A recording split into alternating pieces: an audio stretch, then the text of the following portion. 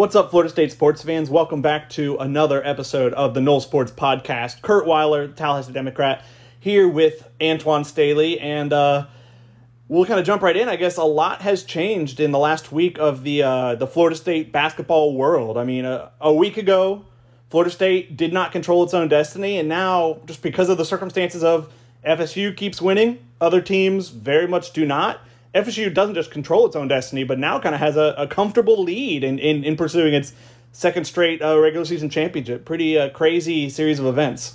Yeah, I mean, Virginia, like at one time they were the team to beat in the ACC, and all of a sudden now they've lost 3 straight games, starting with Florida State, and you kind of joked about it that FSU broke Virginia, and then they ended up losing the game at Duke, and then they ended up losing at home to NC State on Wednesday night. So yeah, it's definitely a different perspective now, and FSU can kind of just be a little bit more relaxed. I think you kind of saw that in the Miami game on Wednesday night, where resting the MJ Walker and trying to get prepared for North Carolina, and then you got games against Boston College at home and again at Notre Dame to end the season. So yeah, everything's looking really good for FSU as they trying to repeat as ACC champions for the second straight year. Yeah, I mean the in-state domination is quite real for FSU basketball. Obviously, they finished the season sweep of Miami last night. I think they won them both by at least 17 points, and truthfully, that was a game Florida State coasted for most of the second half. I mean, if they'd probably kept the foot on the gas, that probably could have been a lot uglier, but they were very conservative with playing time and things like that. And just, I mean, the point had definitely been proven, but it's, I think, 7 straight against Miami over the last, 3.5 years, 7 straight against Florida over the last 7 years. I mean, that's we saw something like that, I guess, in the Jimbo Fisher era over on the football side, but we're seeing a really similar run in basketball of just, I mean, the state really running through Florida State and kind of the continued transformation to a basketball school. Not to say that a football school Florida State can't become again, but it's been pretty remarkable to watch. And I mean, I'm really we can talk about, I mean, the rematch against North Carolina coming up and how important that is. It's not a must-win in that, I mean, FSU has a 2-game advantage in the loss column. FSU could lose that game and still win the ACC. But if FSU does go to Chapel Hill and win and complete a season sweep of UNC, which, to be fair, in the spirit of transparency, FSU's won at UNC once since 2001. I think in the last 13 games there, they've done it once. Not easy, but if they were to pull that off, and with limited fans, it would be easier this year, then, I mean, FSU would only have to win one of its last 2 games to clinch. They could clinch, in theory, at home next week against Boston College, which would be a pretty special moment. I mean, not just clinching, but doing it before the end of the regular season, before the last game. Yeah, and now we're doing transparency. North Carolina ended up losing a non-conference game. I know there's nothing in the ACC standings, but they ended up losing to Marquette in a game they had recently scheduled on Wednesday night too. So yeah, I mean, it's definitely they definitely have an opportunity to win that game. This is definitely not your father's North Carolina team, although I think they're tournament bound unless something crazy were to happen. I think this matchup's this game's gonna be all about matchups, and I think we saw it the first time they played at FSU actually. So the Tar Heels are very long. They're a big, tall team too as well. Like Florida State, they're a really good rebounding team, and yeah, I definitely think it could be. I think you'll see a much better North Carolina team than what you did on Wednesday night against Marquette. And the opportunities that I was able to watch that game before the FSU Miami game, it just looked like they definitely scheduled that on the fly, and seemed like they didn't have the right energy there. But as Leonard Hamilton has often said and recently said too, that everybody's going to be up to get Florida State's best shot too at this point, because they know they're the top dog in the ACC. They're number 1, and people realize that, and they want to try to knock them off and pull off the upset, especially playing at home. So I expect North Carolina to come in there on Saturday afternoon and have some energy and put up a much better effort than what they did against Marquette. Yeah, I mean, North Carolina's up until Wednesday was definitely trending in a really good direction for not just making the NCAA tournament, but comfortably so. But that loss, I mean, Marquette is a name program, but this year, I mean, is not good. frankly, at all. I mean, UNC was not a huge favorite, but a notable favorite, and lost in blowout fashion.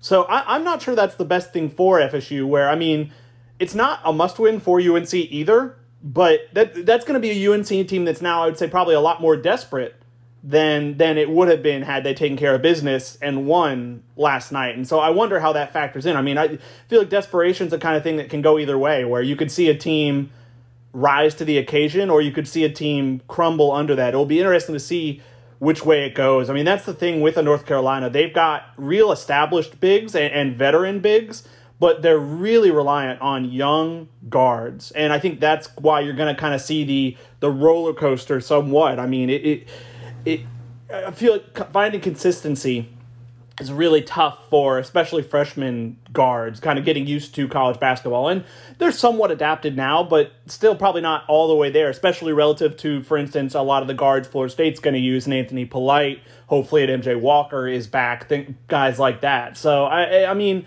that could definitely go either way, too. There are a lot of variables, to say the least. I know, so, Antwan, you're probably, I know you're a little more tapped in the area than me. I know North Carolina this week, they haven't been allowing any fans. That changed, I think, earlier this week. Is that going into effect, like, immediately? It will in March. So there will still be no fans there this weekend. Yeah. I don't think it'll be any fans this weekend. So yeah, it'll go into effect at the beginning of March. So yeah, which is next week. So yeah, just in time for the ACC tournament. Yeah, exactly. So that's the main thing in Greensboro. Would it be in the ACC tournament? Then that's when you'll see the change there, where you'll see a little bit more fans there, and that certainly could make a difference, especially in the area in Greensboro where it's going to be pro Duke and North Carolina, and I mean NC State, depending on what they do as well. So yeah, I think that could be a factor in, depending on the matchups there and how that goes down. But yeah, it wouldn't affect this weekend, but it would affect the ACC tournament, and I think it probably will have some kind of influence there as well. Well, and all three of those teams are going to have plenty to play for. I mean, they're all at least somewhat on the bubble. I mean, it's weird to say this far into the season, but neither Duke nor North Carolina is a lock for the tournament. North Carolina's in better shape and would need a decent amount to go wrong, but I mean, a loss to Florida State wouldn't help things. So yeah, I don't know. It's a scenario where all three teams, North Carolina, NC State, and Duke, may not make the tournament. I think they will. I think Duke is trending in the right direction. I think North Carolina will get in, but I think it is a scenario, which is weird to say, especially being from North Carolina, that those three teams would, and then you include Wake Forest, may not make the tournament, and that's the Big Four. I mean, Tobacco Road, and everybody talks about it, and it could be a way that they may not make the NCAA tournament. It's possible. I do think, like I think with the way Duke is trending in North Carolina, they get in somehow, but they're going to be very, very high seeds, I believe, once the tournament gets started. But the truth is, I mean, Florida State, I mean, well, a lot of those teams have had the roller coasters, the Dukes, the North Carolinas, really blue bloods across the country. Florida State, since its first COVID pause, has played at a remarkably consistent level. I mean, some losses are going to happen. The loss at Georgia Tech, where a number of circumstances went into it. Obviously, the close win over Wake was a bit out of character, but it was a game Florida State, against plenty of odds, managed to win, which is kind of the important variable versus a lot of these teams that haven't been able to pull out those games. So, I mean, Florida State has definitely proven again to be the conference's most consistent team and is in really strong position now to win a second straight ACC championship. There's a real path to that, even with a loss at North Carolina Saturday, if that were to happen, which I'll be interested to see what the line is in that game. Where would you come down on? We're not odds makers by any means. Is that like I would say maybe Florida State minus 1 or 2? I was going to say about 2 or 3, yeah, maybe. I think it's, Florida State, I think, will be a slight road favorite. I mean, having been in the Dean Dome, I've never been in the Dean Dome for a game. I was there one year for March Madness, or not March Madness, Midnight Madness. It was the night before Florida State, I think, played at NC State in football, and it just happened to time out that we got in there. And, I mean, it's a wild atmosphere. And so I definitely think they're missing some of that this year, and that I mean, Florida State's still, it's not the same, but Florida State still gets something of a home court advantage, and North Carolina doesn't. They get to not travel, but they don't have any fan advantage because, I mean, no one's there. So that's a huge difference, especially playing in the Dean Dome. It's 20,000 people in there. So, yeah, it's a huge advantage when they can get fans in there. That's the kind of place where even watching a game on TV, you can see how much of an impact it makes. Yeah, it definitely is. So, yeah, I mean, you got teams like Duke and North Carolina, which they rely, especially Duke, actually, that relies on their fans. And now you go from 60 to 0, essentially now. And, yeah, it makes a big difference because those players really draw on that energy there. So, yeah, I like I said, I think it was tough for some of those teams, especially early on in the season. I think now they've kind of gotten accustomed to not having the fans and trying to draw their own energy. But still, I mean, just to play in front of an empty crowd or very few people there, maybe some parents or whatever the case may be, it's definitely going to be interesting. It's definitely it's weird to me just not hearing any kind of noise when I watch the Duke North Carolina game because you're just so used to that and so used to the crowd making such a big impact. Those are two of the toughest places to play in the country. I mean, media hasn't even been allowed at Duke games. I think media is allowed in person at North Carolina games, but there is personnel like at Duke games this year, which, I mean, that would be really unfortunate. I mean, from like a media standpoint, I would be the building's so small that fit everybody in there. I mean, the state in the arena is 65,000 anyway, and then not to mention you try to you're already cramming people in there anyway, and there's no air conditioning or anything like that. So so I'm not surprised they don't have any media in there just simply because it's so small. It's not like your typical basketball arena like the Tucker Center or UNC or Wake Forest or where it's more spacious. It's so crammed in there that, especially under COVID restrictions, that you can't have a lot of people in there, more or less media even. Yeah, it's. I guess, I mean, looking at the North Carolina matchup, I guess, kind of steering back to that. I mean, what do you look at as the matchup that's gonna determine, I guess, the game? What do you look at as the matchup, or maybe I should say the couple matchups that are going to determine the outcome? Well, for me, I think it's trying to limit Garrison Brooks there. Definitely one of the top scorers in the ACC, really good rebounder there. So I would definitely look at him. Baycock is another player for UNC. You definitely have to watch out for. He's averaging nearly 8 rebounds per game and 12 points per game as well. So, I think those two, just trying to limit them on the glass and also second chance points there as well and offensive rebounds. I think that's the key for them because I know, like I say, Florida State's usually playing teams that they're bigger than. In most cases, they are. But this is going to be a scenario where they're playing a team that's if not bigger, I mean, same size, if not bigger than them. And it could also crash the boards there, too, as well. And like I said, we saw it in January where that game really came down to the wire. And like I said, I really expect that to come to fruition again on Saturday. But I definitely think it comes down to rebound and just limited their second chance points. And and also points in the paint, too. And if they can limit North Carolina from getting easy points in the paint, too, I think they can have success and win this game. Yeah, I mean, I think a big thing, and it's not to say Florida State needs this to happen to win, but I mean, Malik Osborne is definitely an interesting situation after last night with rolling his ankle in that Miami game. It's not a severe injury by any means. It's not something that would keep him out long term, but it will be interesting to see on only 2 days of rest. I mean, Thursday and Friday, and then they play again Saturday. What kind of state he's in, because he's the type of player. He may not be, I mean, he's kind of a stretch four where he can come out and shoot threes, but he's important inside, and he's a rebounder, a major rebounder for the team, and definitely the kind of player that would be important in keeping UNC off the offensive glass, which is how the Tar Heels win. I mean, that's the path to their win, and for the most part, it's something FSU did decently well in the first game, but having to do that without Malik Osborne, it would not doom the Seminoles, but it would make things tougher. It would make Balsa staying out of foul trouble much more important. It would make Raekwon that much more important. Someone like a Tenor Ngam who didn't play last night, who kind of held out with like a nagging injury type thing.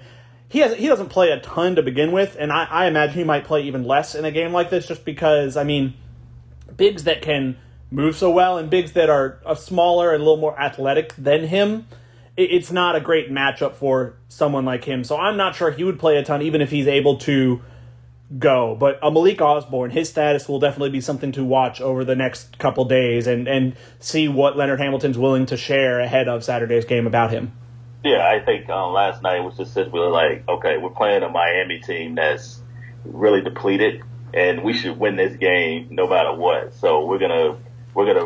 I think Osborne might have been able to come back in there, but they were having so much success against Miami anyway that you didn't need to necessarily push them back in there. I think same thing with MJ. I think MJ probably could have played, but at the same time too, you realize who you play. Miami only had 6 scholarship players, so outside of Wong, I mean, they really had no threat there offensively or really defensively. So they would. I don't think they were necessarily worried about them as long as they took care of the ball and didn't make any mental mistakes too. So I think everything that they did last night, as far as resting players and the minutes that each player played, was leading up to the North Carolina game, knowing that they know it's going to be a physical game. It's going to be definitely a game that you're on the road against a team that's very tough. They can obviously pull off the upset. So I think they definitely understood that, yeah, we're playing a Miami team that we should definitely take care of business against. But so we're going to rest our players and just try to get ready and prepare for that. Yeah, no, that's not something obviously Leonard Hamilton would ever come out and say. But, I mean, MJ played Saturday at Pitt, where I'm sure they thought he was a little more important. And I guess there's possible that he maybe got a little worse over the couple days after, and that his status got a little worse, and that he was less able to go against Miami than he was Pittsburgh. But no, yeah, I agree. To me, that reads, obviously, you're never going to come out and say it, but that reads, I think we can sneak some rest. I don't think we'll need you, and I think you'll be better for Saturday if you don't have to play Wednesday. And obviously, I mean, Florida State's got enough depth at guard with a guy like Scotty Barnes, with a guy like Raekwon Evans, with a guy like Anthony Polite, with a guy like, I mean, Raekwon Gray handles the ball a lot, even as big as he is.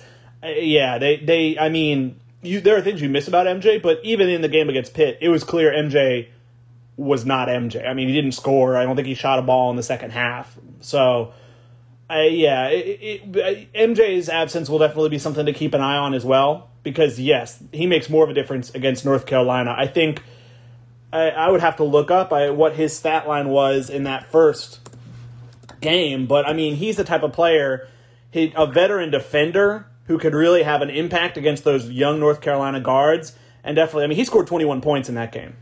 Yeah. So, yeah, that is a matchup for him that is favorable, and if you get him anywhere close to 100% would be a major boost for FSU.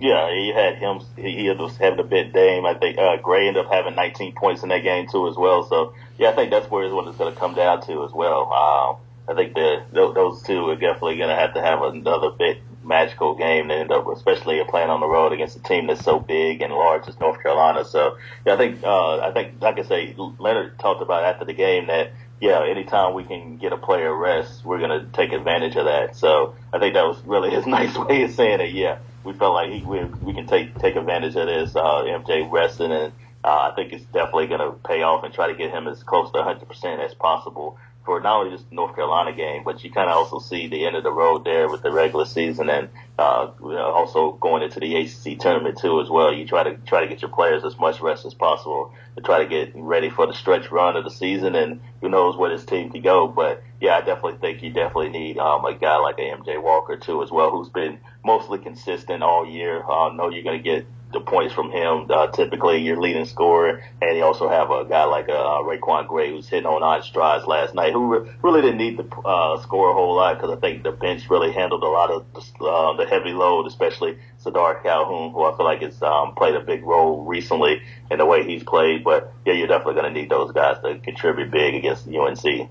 Yeah, Sadar's not, I mean, He's not a guy who's going to have those nights every night for a variety of reasons. I mean, the thing about Florida State, it stays true, even though they lost. I mean, I feel like I'm repeating so many things, but they remain true. Even though they lost, 2 lotto picks and the winningest player in program history, they just have that depth where they can anybody can do it any given night. Sadar's had a couple of those games this year, and it really flashes. I mean, I think he's a guy who has NBA potential, but isn't there yet, and definitely needs to come back for at least one more year. I will be interested to see what next year is for him, when I assume he'll be maybe not a starter, but in a larger role, because you've definitely seen in flashes. I mean, the freak athleticism, the shooting, just he does a lot of things well. You see a lot of why Leonard Hamilton and his staff were so high on him. You touched on Raquan Gray. I mean, he didn't have, I guess, a huge scoring impact last night, as you said, but he just keeps doing it. I mean, he's, I think, 9 straight games now he scored in double figures. He had his third career double-double and third double-double of the season last night. He had 2 against Miami, which makes sense as limited as Miami is in terms of bigs, that he's going to be a guy who can live on the glass somewhat and do a lot in that regard. But, I mean, he just keeps doing it, and that's the type of player. I mean, when you have a guy like that and the strides he's made and just the ridiculously high, consistent night in and night out level where you're just expecting him to put up at least, 13 points and 8 rebounds right now? You almost expect that going into the game. And when you surround all the other guys you have around him, I mean, it's just I cannot imagine anyone wants to play this Florida State team right now. No, because they're so deep. They have so many ways to beat you.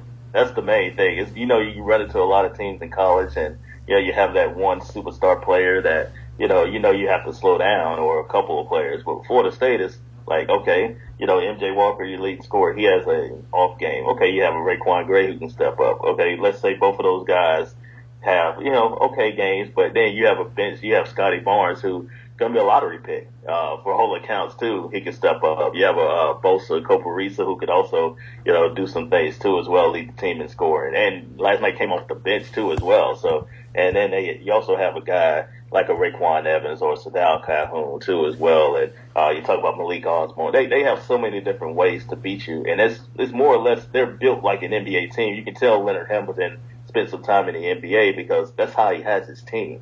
It's not necessarily, you may have a superstar player in the NBA, but you also need to have bench depth too, especially in those times where either your player is hurt or gets in foul trouble or just having an off night. And that's really, how he builds his basketball team, and you can just see it. And I think that's been a big difference with FSU in the last few years, really. You can go date back to years with that.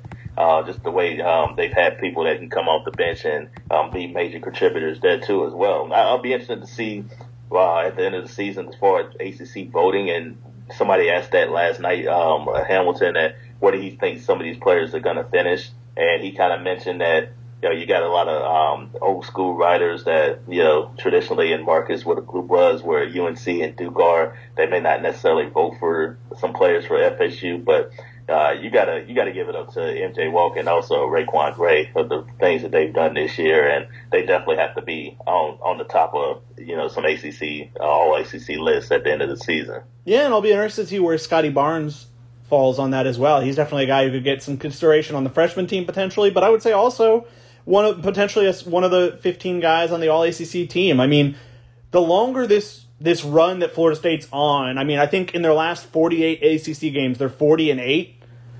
The longer this goes on, the more that notoriety continues to grow and that reputation continues to grow. I mean, I think I saw someone, I contributed last week for The Athletic where one of their writers asked someone from every market to kind of vote for their top 3 contenders right now for ACC Player of the Year.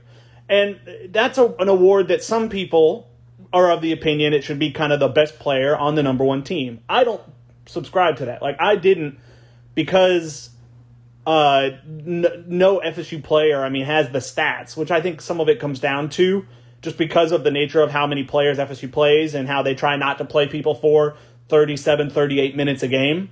That I didn't have a Florida State player on my top 3, but I know at least I think one other person had MJ Walker as his number 1.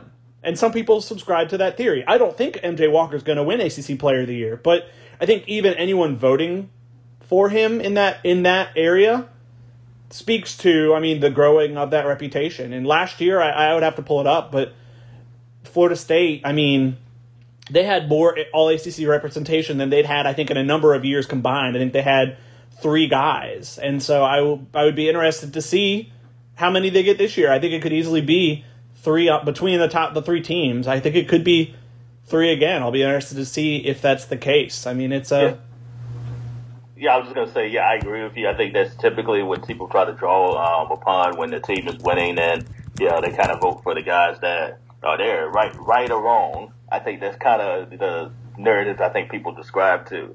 Like, I admire what Isaiah Wong for Miami is doing, even though I know they're losing and not playing really well, because he's the guy. Like, he knows that everybody's coming for him, and Miami is so short-handed right now, but yet he's able still to find ways to score for the most part every single night. He had an insane game last night. That's what I'm saying. Like, for me, like, he not only is he on the first team, I think he should get some kind of consideration for ACC Player of the Year. I'm not saying he should win it, but I definitely think, just considering Miami's been snake bitten with injuries, and I mean, they got 4 players out for the season right now. Yeah. I mean, so, and then you got another couple of players that are out, right now dealing with injuries. So, I mean, he's playing with a lot of guys that shouldn't even be playing, and yet he's still finding ways to score each night and putting out a good effort. So, yeah, I like I said, I give it up to him, because he, even last night against Florida State, and I mean, he nearly scored 30 points. And I know, like I say, Florida State kind of took their foot off the pedal, but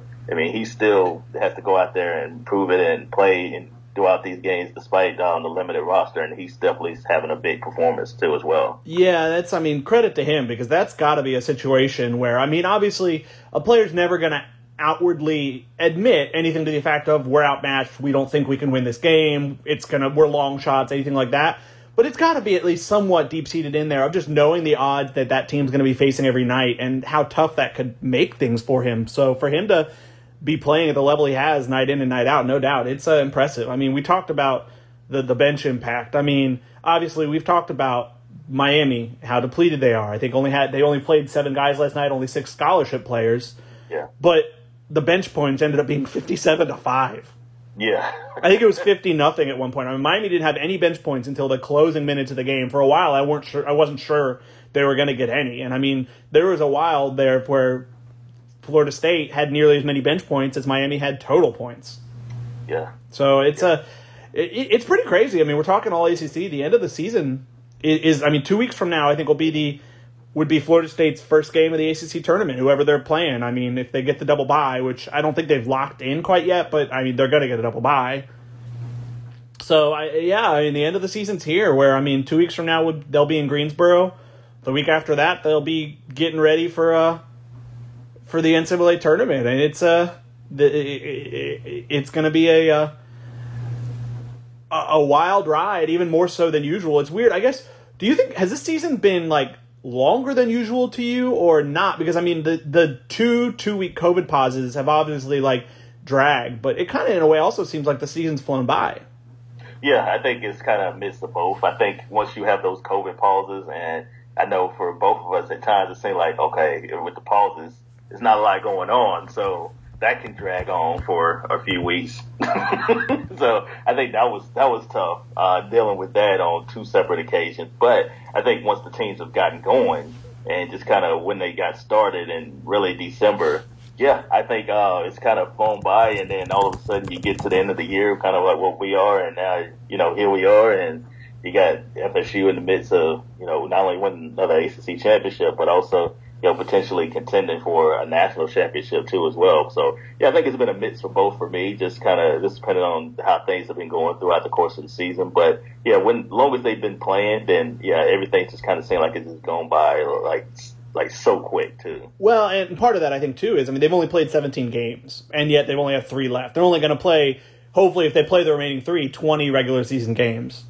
So, I mean, I think that's part of it too, just in terms of, yeah, that's a good bit less than they would normally play in a regular season. And so I think that's part of why, I mean, just the number of games they've played relative to what they normally do, and yet here they are pretty close to the postseason. We'll touch on them plenty more. We'll definitely do something probably early next week, recapping how this weekend up in Chapel Hill goes. I mean, they could go a long way towards all but wrapping up the ACC if they were to take care of business up at North Carolina, which will be no easy task for sure. We can touch on some the FSU baseball team. The season's underway over there. They took 2 of 3 from North Florida. You were there for the opening game loss Saturday. I was there for the Sunday doubleheader. I guess, what was your immediate takeaway from just the weekend as a whole, and what you thought going in versus how it played out? Well, I mean, start out slow. You could definitely tell they had some things to work out, especially in the first game. The pitching was kind of a big difference there in game 1, too, and definitely the offense kind of lagged a little bit. But as you saw on Sunday, especially in the first game, where I think they scored 14 runs. So, yeah, I think it definitely got going. And, I mean, I think they're going to be fine, too. There's definitely a talented group there as well. It's early on in the season. We've seen it with other teams there in baseball, too, as well. It's such a long season that it's going to be ups and downs. And you know, you had the number 1 team, the Florida Gators, end up losing to Miami, who was also a really good team too as well. So yeah, it's definitely a lot to work out, especially when you have teams that hadn't played in 10 or 11 months. So it's their first action since then. So it's definitely tough on a lot of different players for a variety of different reasons. And you know, not to factor in we're still in a pandemic and things are going to happen and all of that. So, yeah, I think it's a good start for them, winning 2 out of 3 there as well. They start out ACC play this upcoming weekend against Pitt. Yeah, I'm curious to see how they'll play against Pitt, too, at home. And before they end up playing a midweek game against Mercer, and then they play Virginia the next weekend, too, as well. So it's definitely a big weekend for FSU and trying to get some wins there before getting deep into the ACC schedule. Well, and that's the thing. I mean, we're set to talk to Mike Martin Jr. and a few players later in the year, and I think a major storyline is how quickly they're getting thrown into ACC. Obviously, I mean, ACC play. I mean, when you're playing in a normal season, you're playing 10 series is, and so you get thrown into it pretty quickly. But I mean, for reference, so this year, I mean, Florida State has played 3 games, and yet here they go starting ACC play this weekend against Pitt, and obviously some local ties there with Mike Bell, former FSU pitching coach, now the head coach at Pitt, coming back once again. I think he came back 2 years ago, and Mike Martin seniors last year. But I mean, last year, for frame of reference, FSU played, let's count them, 1, 2, 3, 4, 5, 6, 7, 8, 9, 10, 11, 12 games before its first ACC game. Wow. This year they're playing just 3, and that's the state of the year. They're playing more ACC games this year and less overall games, so they're really getting thrown right into the fire, and it's going to be interesting to see how they handle it. I mean, not to take away from Pitt, but it's not a bad place to start. I mean, starting against a Louisville, a North Carolina, a Georgia Tech, a Miami would be an especially tough place to start. Pitt is definitely a nice way to ease it in a little more. I mean, it's a place where, I mean, it can be tough to win, but that's not to say that Pitt couldn't come in here and win a series. They did, I want to say 2 years ago. In Mike Martin Sr.'s last year, they kind of got Florida State at a really bad time where little was going right. So, yeah, I mean, it will be a real test. North Florida is by no means a bad team. They're a very veteran-laden, especially a veteran-laden lineup. But it'll be interesting. I mean, I'm interested to see how Parker Messick, who the Friday starter, who did not handle his first start of the year especially well after he looked really strong last year. How does he respond? How does Carson Montgomery kind of handle his first ACC start after he handled his debut, the standout true freshman pitcher? Especially, like, he handled last week pretty well, all things considered. How does he handle this week? And how does the lineup handle what may be a little bit tougher of a pitching staff? Yeah, and I think Messick, he started out really well on opening day, too. His first 2 innings didn't allow a run. And then that 3rd inning, everything just kind of came off the rails. And as North Florida was able just to bat around and get 6 runs in that particular inning, too, as well. And that was the difference, really. I mean, I know FSU ended up scoring 3 runs in the bottom of the 3rd, too, as well. But it's hard to come back when you give up 7 runs. So I don't care who you're playing, whether it be North Florida or Pitt or Virginia or whoever. But, yeah, I think it's definitely going to be interesting to see how he can bounce back and how that pitching staff, too, can, continue to play well and see if they can potentially end up getting not only a series win, but, potentially a sweep too as well. So it's definitely going to be interesting to see how they end up holding up against an early part of the ACC schedule when, you just played 3 games that you kind of alluded to there and really didn't have. I mean, North Florida, you had a good tune-up in North Florida, but that's really been the start of the year.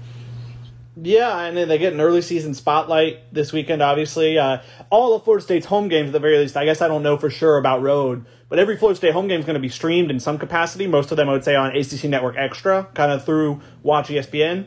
But they're on the actual network Saturday night. They got an 8 p.m., a primetime game, one of those pit games.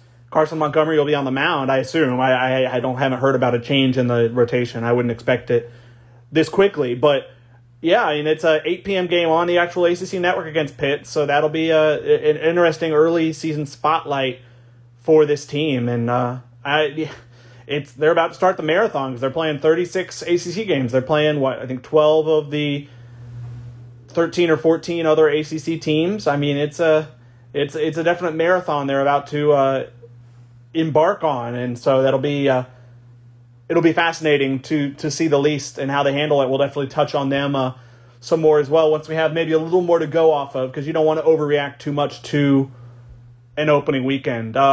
It's a busy enough time in Florida State sports, obviously. Basketball really gearing up for the final stretch, baseball, softball, a lot of others just getting underway.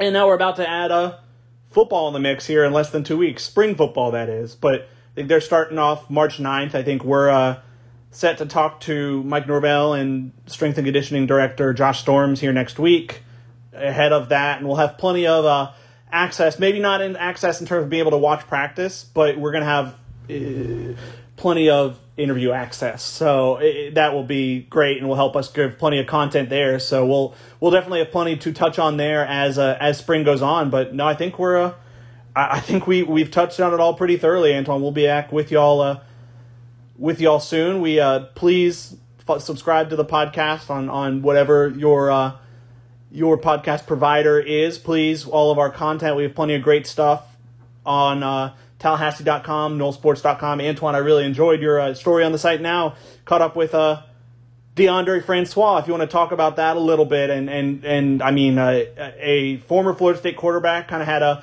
fall from grace and now kind of returning to trying to find his footing in pro football. Yeah, you were here when he was the quarterback, but you can touch on it a little bit too. But yeah, just from afar, it seems like he has some maturity issues to kind of work out too as well, and obviously ended up suffering that patella tendon injury, which really kind of really, like I say, FSU and or Francois really wasn't the same after that too as well. FSU ended up starting out on the top 5 that year in 2017 and ended up going to a 7-6 finish. And of course, Francois came back in 18 and ended up getting kicked out of school for some things off the field too as well. But yeah, I think it was a really fascinating article. He was very candid and honest about a lot of different things too as well. You can definitely read that on the Tallahassee Democrat website too as well. I thought, like I didn't expect. I went into thinking that I didn't think he was going to be as candid in what it was. But it seemed like he's definitely like from what I could tell a little bit more mature and looking for another opportunity in the fan controlled football league. And hopefully for him, he says he's hoping to possibly get into the CFL and maybe one day the NFL too as well. But he's trying to work his way back into good graces and trying to get some good film on him. And hopefully scouts can see it and hopefully he can take the next step and continue to climb that ladder. But it's definitely a really fascinating article and definitely was fortunate to do it. And he was definitely somebody great to talk to too as well. So yeah, I know you can touch on more when he was here and the type of person that he was when he was at FSU. Yeah, and it's you hit it pretty dead on. There were definitely some maturity issues. There was the off-field incident, and it was the audio clip / kind of video, but it wasn't really a video of anything that was of a prior incident from years before, obviously, that went down. I mean, he talked candidly about what went into his dismissal, kind of why he understood it had to happen, and I mean, I thought it was also fascinating. I mean, he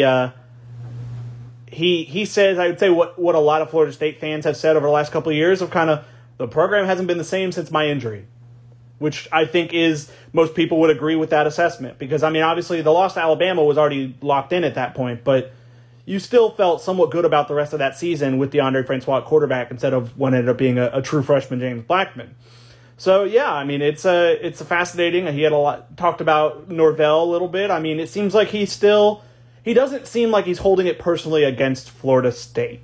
It seems like he still wishes Florida State well, despite how things ended, he realized, I think, some of his role in that and the lessons he had to learn and did learn in his year at Hampton. So yeah, definitely a story well worth reading. Plenty of other great stuff on the site as well that is well worth your time. So please, Tallahassee.com, NoleSports.com. You can follow us. You can find us both on Twitter. I'm at Curt M. Weiler. Antwan, you're at Antwan Staley. Yes, sir. ANTWANSTALEY at Twitter. We appreciate that. A follow there. Any interaction there is great. We appreciate you for listening, and we'll talk to you next time.